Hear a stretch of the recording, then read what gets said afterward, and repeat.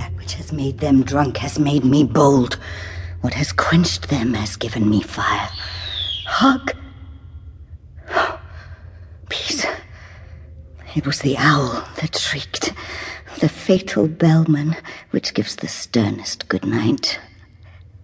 He is about it. The doors are open, and the surfeited grooms do mock their charge with snores.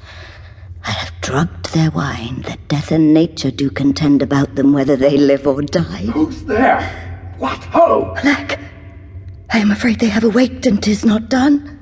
The attempt and not the deed confounds us. Hark! I laid their daggers ready.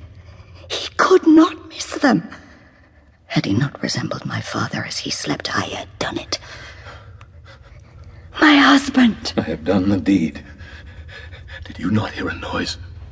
I heard the owl scream and the crickets cry. Did not you speak? When?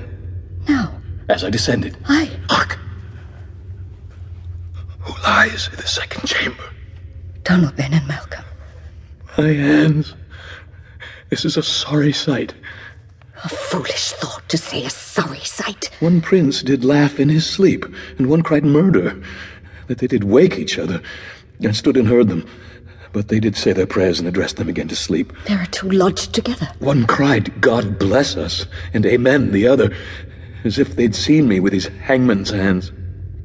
Listening their fear, I could not say amen when they did say God bless us. Consider it not so deeply. But wherefore could I not pronounce amen? I had most need of blessing, and amen stuck in my throat. These deeds must not be thought after these ways, so it will make us mad. I heard a voice cry, sleep no more. Macbeth does murder sleep.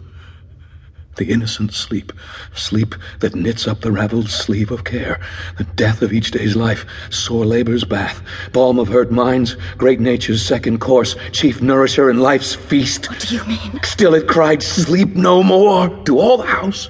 Glamis has murdered sleep, and therefore Cawdor shall sleep no more. Macbeth shall sleep no more. Who was it that thus cried? Why, worthy Thane, you do unbend your noble strength to think so brain-sickly of things. Go, get some water and wash this filthy witness from your hand. Why did you bring these daggers from the place? They must lie there. Go, carry them, and smear the sleepy grooms with blood. I'll go no more.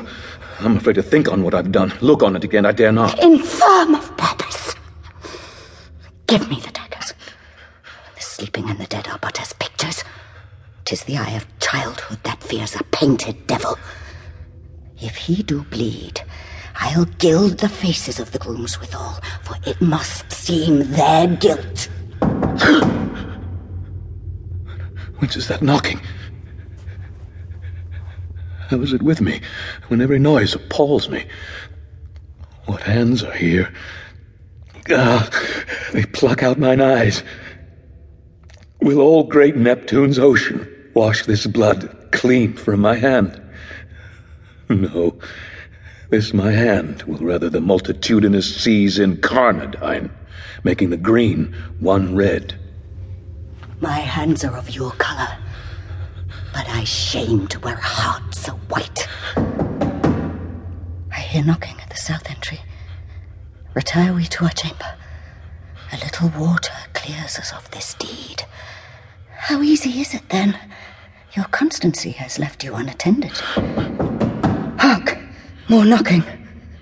Get on your nightgown, lest occasion call us and show us to be watchers.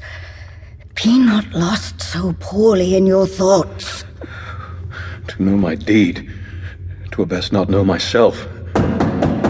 Wake Duncan with thy knocking. I would thou couldst.